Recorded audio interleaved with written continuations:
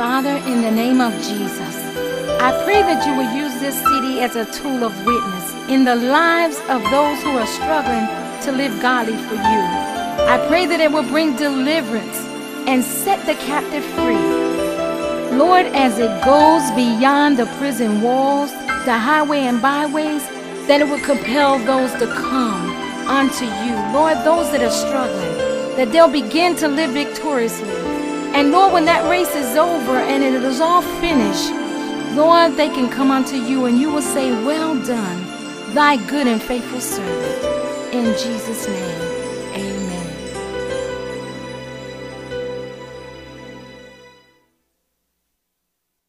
Go to the book of Matthew with me, Matthew 23, 27 through 28. Matthew records what Jesus is saying to a group of people. Yeah, there were some religious people, and he was addressing a matter. And he simply says, whoa.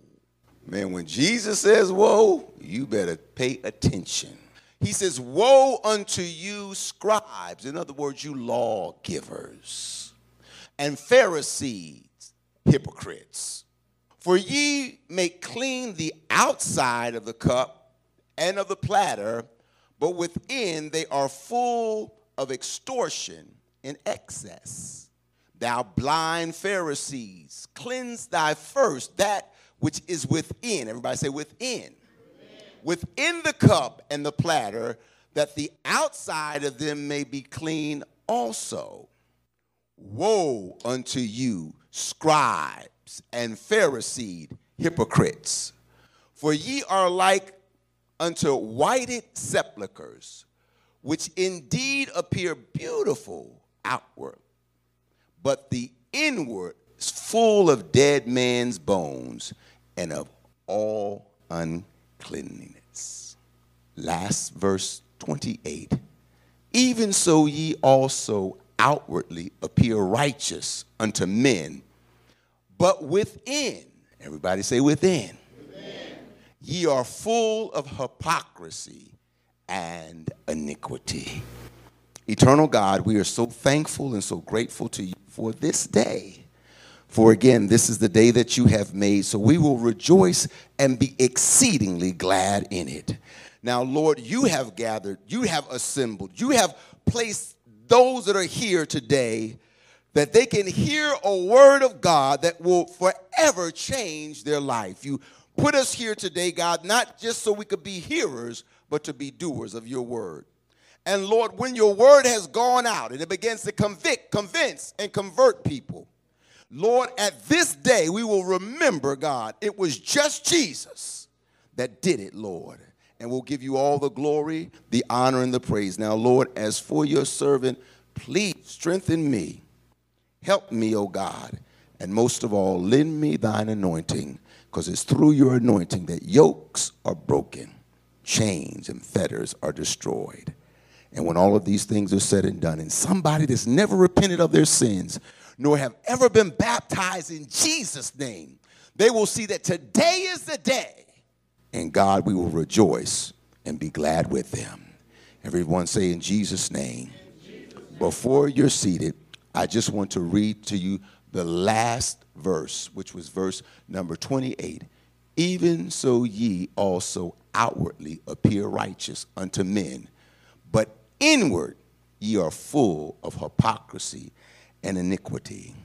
I want to minister to you from the remaining time that I have from the thought, inside out. As I have on several occasions looked to a man that is known for his knowledge of words and definitions. So I concur with Merriam-Webster this morning when he talked about the word inside. Inside, an interior or eternal part or place, the part within. Everybody say within. In other words, it's like your thoughts. It's your feelings. And as we look at it, inside, there's something that God has made in every man, woman, boy, and girl. That it's innate. It's in you. I submit to you that God has made you and designed you with something on the inside, call it heart. Inside out refers to that which was within the inner man. In this context, it begins to surface or appear on the outside of the man. In other words, it's what's on the inside of an individual that shows up or manifests on the outside in him or her. In essence, I'm simply saying the Jesus that's on the inside of you, that you say is living in you, should be the same Jesus on the outside that people see. The God that we serve can be viewed as being systematic in the way he deals with man. First of all, he chooses to start from the inside out, which begins with the heart of a person.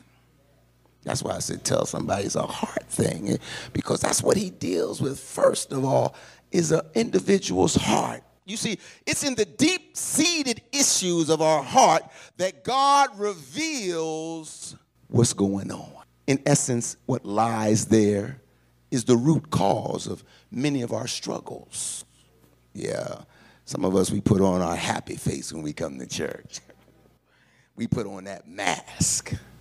And we just say, oh, everything is good. You know, I love talking to young people. Hey, how everything go?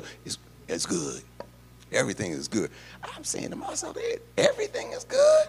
But we put on that face. We put on that facade that everything is everything. I'm good. Don't worry about it. But we've got some struggles going on the inside. And we just don't want folk to know.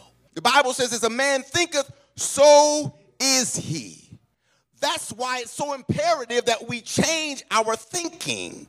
Somebody said, I need to get a new way of thinking. I'm saying we need to change our thinking. You see, it's out of the abundance of the heart that the mouth speaketh. I'm in the book. Y'all looking at me like I'm reading a comic. But out of the abundance of the heart, the Bible said that the mouth speaketh. And how many of you know that action speaks louder than words? That's why you can't just say, I love the Lord. But it's your actions, it's your lifestyle that are the proof or the indicator that your life is totally yielded to Jesus Christ. If you allow me, please, I'm in the house of God. I want to tell the truth and stay in church. Is that all right? So I'm being truthful.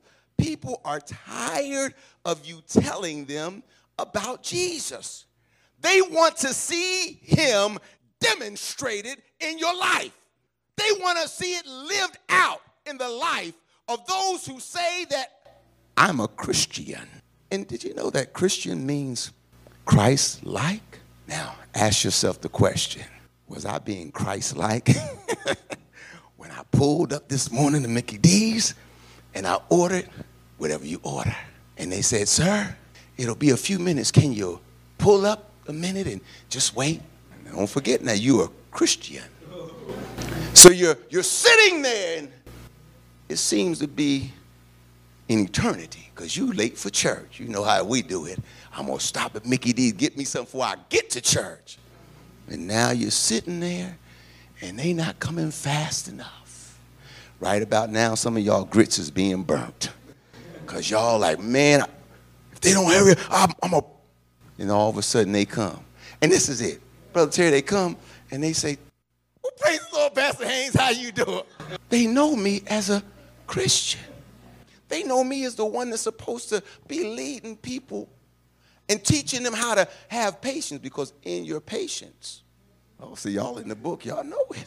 So as a Christian, they're just wanting to see how you operate and how you demonstrate the love of Jesus.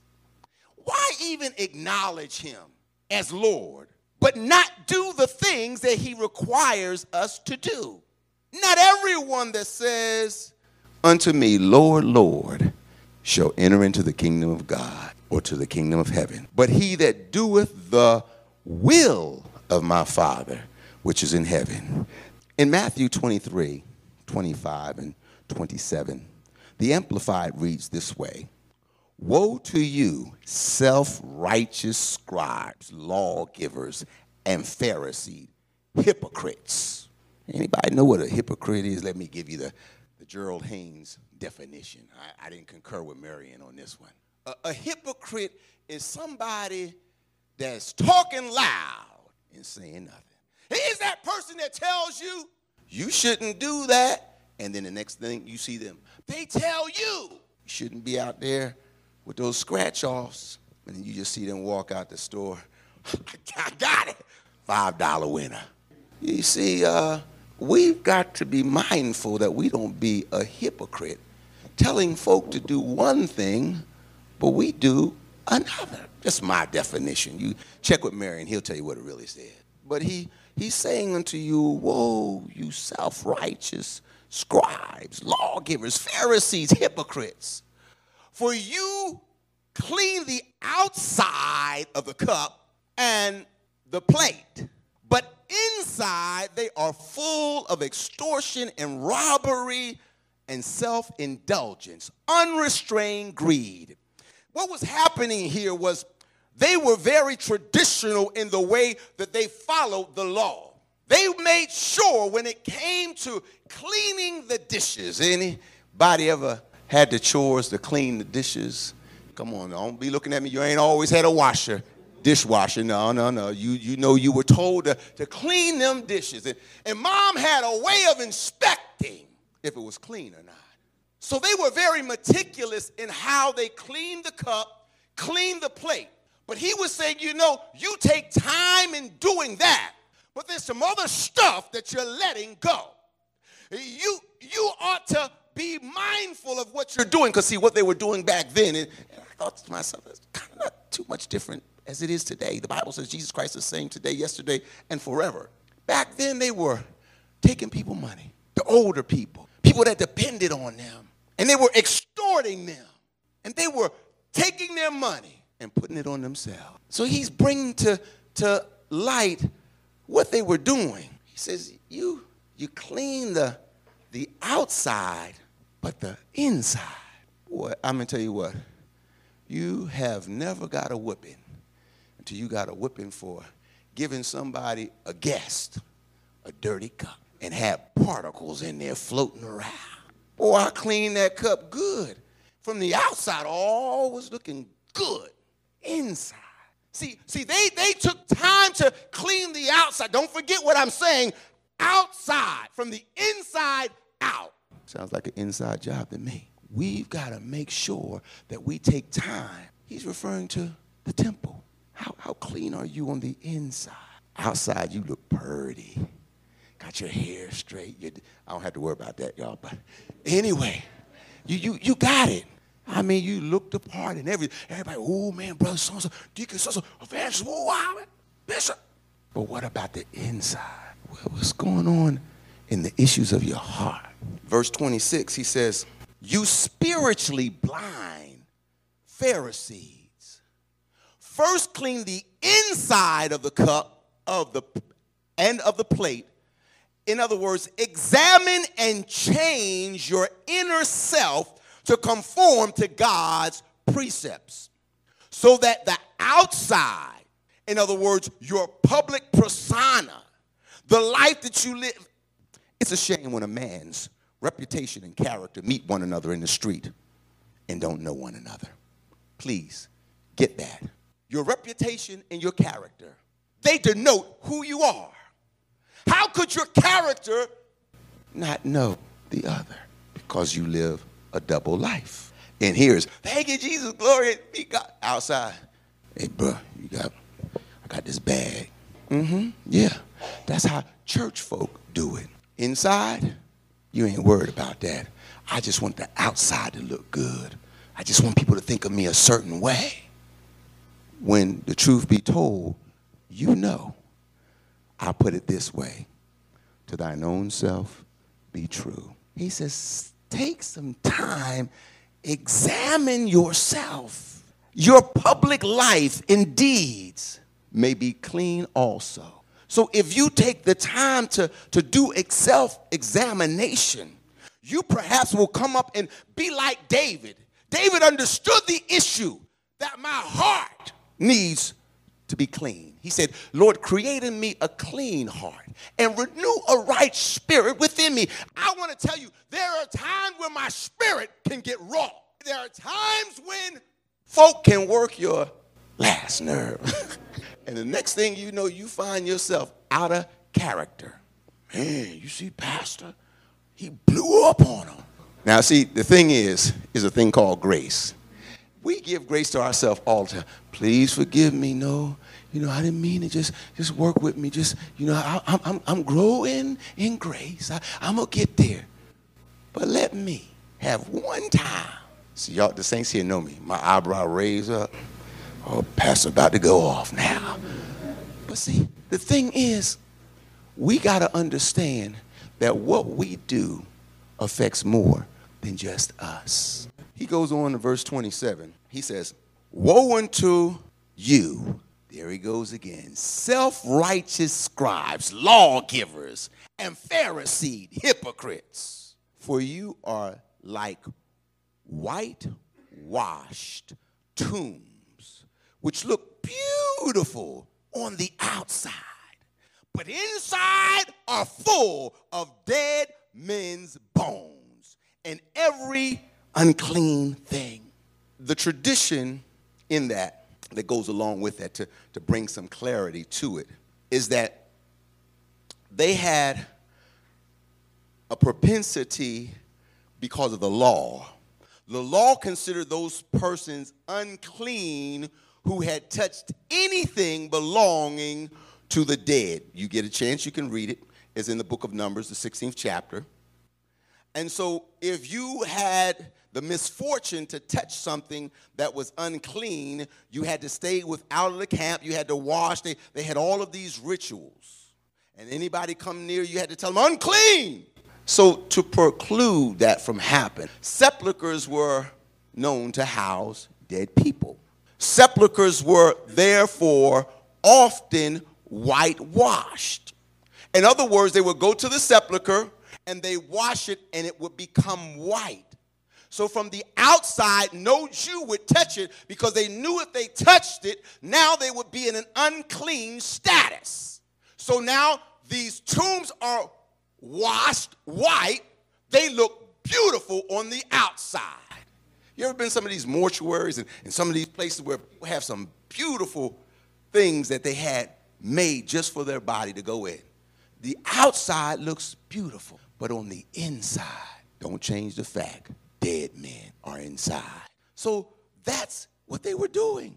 They took time to whitewash it. They made a distinction so no Jew would touch it by mistake. It looked beautiful from within, though contained these dead bones and bodies that had been corrupted due to being dead. So the Pharisees, their outward conduct appeared well, but their hearts were full of hypocrisy, envy, pride, lust, malice, suitable representing corruption within a whited tomb, inside out.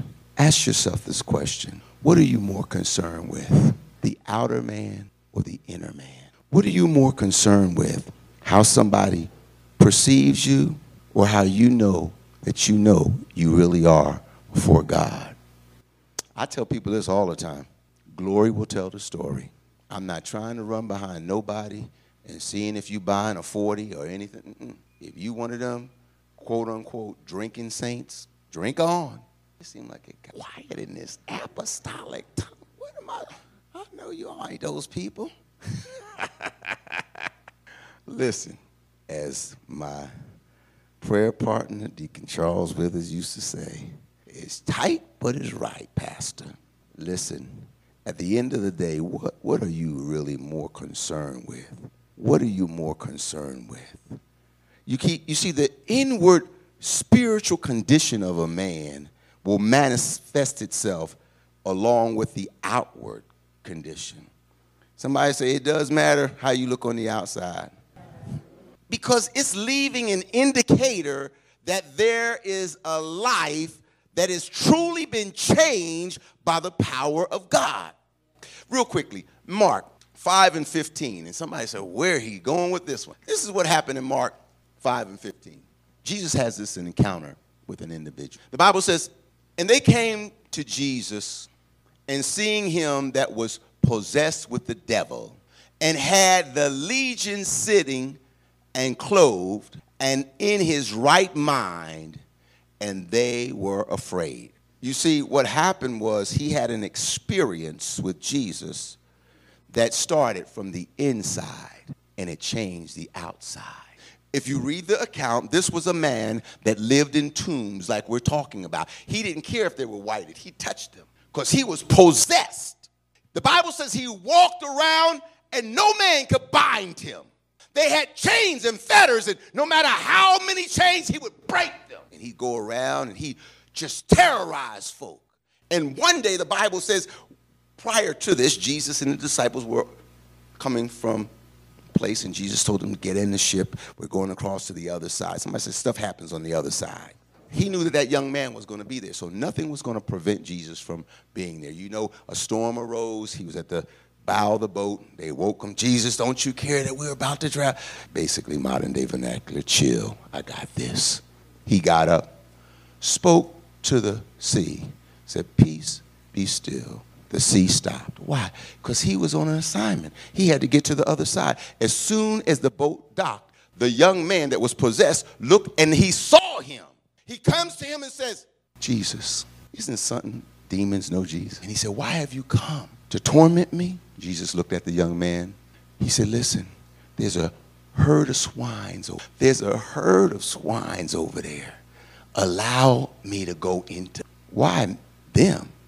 The Bible said because he called his name Legion, meaning he had many demons. But see, when you have a true encounter with Jesus and he starts working from the inside out, things begin to happen. Now, all of a sudden, this man that was wild, this man that was crazy, this man that was considered a lunatic, when they see him next, he's sitting there very passively in peace, because now he has the peace of God that passeth all understanding. It's keeping his heart and his mind. And so he's sitting there calm. Somebody said, wait a minute, is that the young man that was put? That's him. You see, when Jesus starts working from the inside out, things begin to happen. Jesus has always decided that I'm going to use that person, but I got to get something straight in them. I've got to let them know that I'm real. You see, when Jesus starts dealing with a heart, when he starts moving on a heart, he begins to speak to you. The Bible says that he can speak in a still small voice, and he can begin to call you. You're sitting there minding your business. But the word of God is moving. It's convicting. It's convincing. And you actually hear him. You say, why did you go? Because he was calling me. What made this time any different? Because he was calling me. He was telling me it was my time to come. You see, some of us, we take that voice and we drown it out. You know, like those kids. That's what we do. Harden not your heart as they did in the day of provocation. If Jesus is calling you right now, letting you know, listen, there's some issues of your heart, some stuff you've been carrying around, and I'm ready to take it. The scripture says to cast all your care upon him, for he careth for you. Why are you carrying around baggage that you know too heavy for you? It's weighing you down. It's causing you to just faint under the load. Let me leave you with this application, because I believe there's some of you may not believe that he works from the inside out. There was a young man that God had called. Like I said, that individual that might say, I responded because he called me. He was calling me. Israel had already had a king. His name was Saul. But Saul did some things that displeased the Lord. So God said, I'm going to replace him. He told the prophet Samuel, I want you to go to the house of Jesse, and there I have chosen a king. Somebody say, God does the choosing.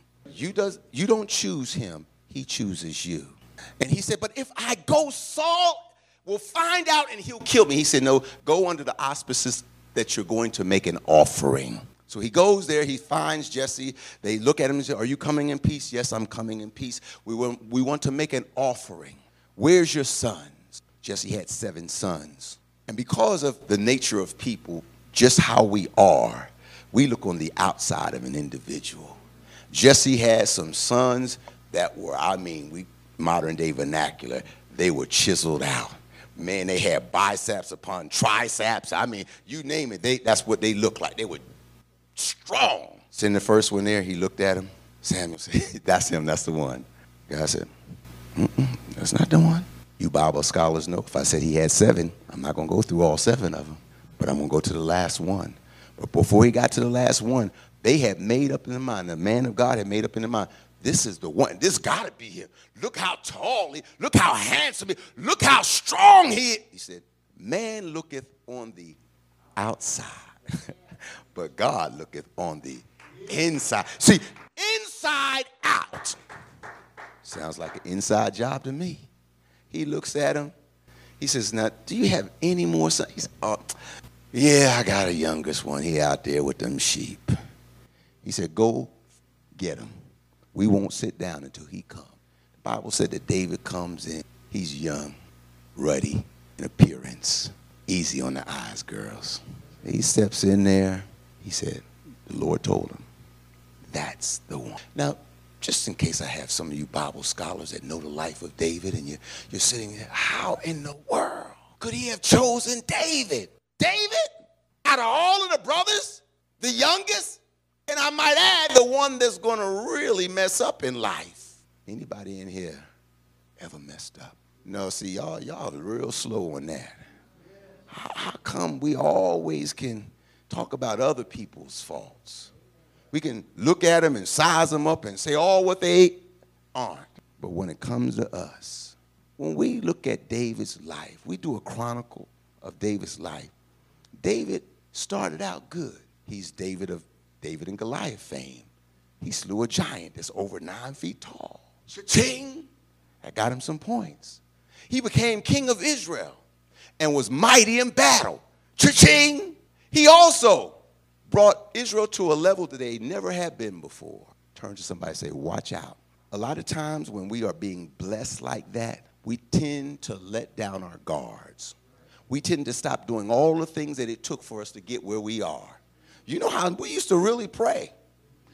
We could pray. We didn't have to have a time for prayer. We would be at the altar crying out to God. But now, so to say, we're stepping in high cotton, riding in the lack on Blueberry Hill. Isn't it something that prosperity, if we don't watch it, we buy into it. We begin to think that we're more than what we really are. You know what happened? David is now king. He is now the man. Saul is no longer in the picture. The Bible says when kings should be out fighting, David finds himself on the rooftop looking down. And when he looked down, he saw a beautiful woman by the name of Bathsheba. She was bathing. Hello. We don't bathe with a bathing suit on. She was in her birthday suit, and he was looking. He got an eye full. Let me tell you something about lust. Lust will lead you right in to sin. Lust will cause you to imagine, to visualize, and then you act upon it. He sat there and he looked at her, and probably in his mind, he said, wow, this is the one. So he sent one of his servants and says, listen, go tell her the king summoned her. She came, he saw, he conquered, and he sent her home. The Bible says later on he got word that she was with child. She was married. Her husband was Uriah, mighty man of valor, out there fighting for the king. David said, listen, I done messed up now. How can I cover my track? You know how we do it. When we out there in sin, we try to cover it up. Nobody's going to know about this one. Didn't I tell you darkness is as day with God? You can't hide from God. So you know what he did? He said, I got a plan. Send me Uriah. Bring Uriah out of the field. I'm going to have him go home. First he comes to David's house. King, what is it you want? Man, you've been doing such a good job out there. Go ahead home and enjoy your wife. Uriah, David said, okay, let's have a drink. Let's have another drink. Got him good. Got him good. And oh, boy, I'm feeling pretty good about now. He went on home. He laid right at the door, never went in. David's now, his plan is all shot to pieces. So he said, tell Uriah to come back. Gives Uriah a note. Says, here, give this to the captain when you get there. Faithful man of God, never once cracked the seal to see what was in the note. In the note, and I'm quite sure you Bible scholars remember, he had his own death warrant in the note. It says, I want you to put Uriah in the heat of the battle. And when the battle gets hot and raging and arrows are flying and swords, I want you to back off and leave him right there. And that's exactly what happened. He died. Somebody said, from the inside out. God said, I chose that man. You know what he also said? David is a man after my own heart. So you know what that tells me? Even there are times where you could be anointed, appointed, and chosen to do something, and you could still mess up. David gets word, king, it happened just like you told us. Uriah is dead. He has Bathsheba as his wife. That child, something's wrong with it from birth. He prays, he cries, he fasts. None of that changed it. But I want you to remember, God works from the inside. This was an inside job. God knew, because don't forget, he's omniscient. He's the Alpha, the Omega, the beginning and the ending. He knows it all. So your slip up, your mess up, it don't surprise God. I'm not licensing anybody to go out and do something crazy. Please don't misrepresent what I'm saying. I'm simply saying to you that God is working right now in somebody's life from the inside out, and you don't know what God is going to do eventually in their life. You don't know. They may have messed up, but God says, you know what? That's just an opportunity for me to show the world of my mercy. God is working even now in somebody's life right now in this place. You wondered why. You wondered, how could it be? You wondered, Lord, if this is the case, why am I going through what I'm going through? I'm telling you why. Because he's working some stuff out of you. Some stuff that he can't use. And to be quite frank, it's some stuff that you're not willing to give him. And don't worry, he won't bother you. The Jesus I serve is a gentleman. He's not going to make you come up to this altar. He's not going to make you confess your sins. He's not going to make you live for him. If you do it, it will be because you know that God is calling. He's calling me out of darkness into his marvelous light. He's calling me to come out of a lifestyle that's not pleasing to him. See, the Bible says he wishes that none should perish, but that all should come to repentance. But that doesn't mean that he's going to force you.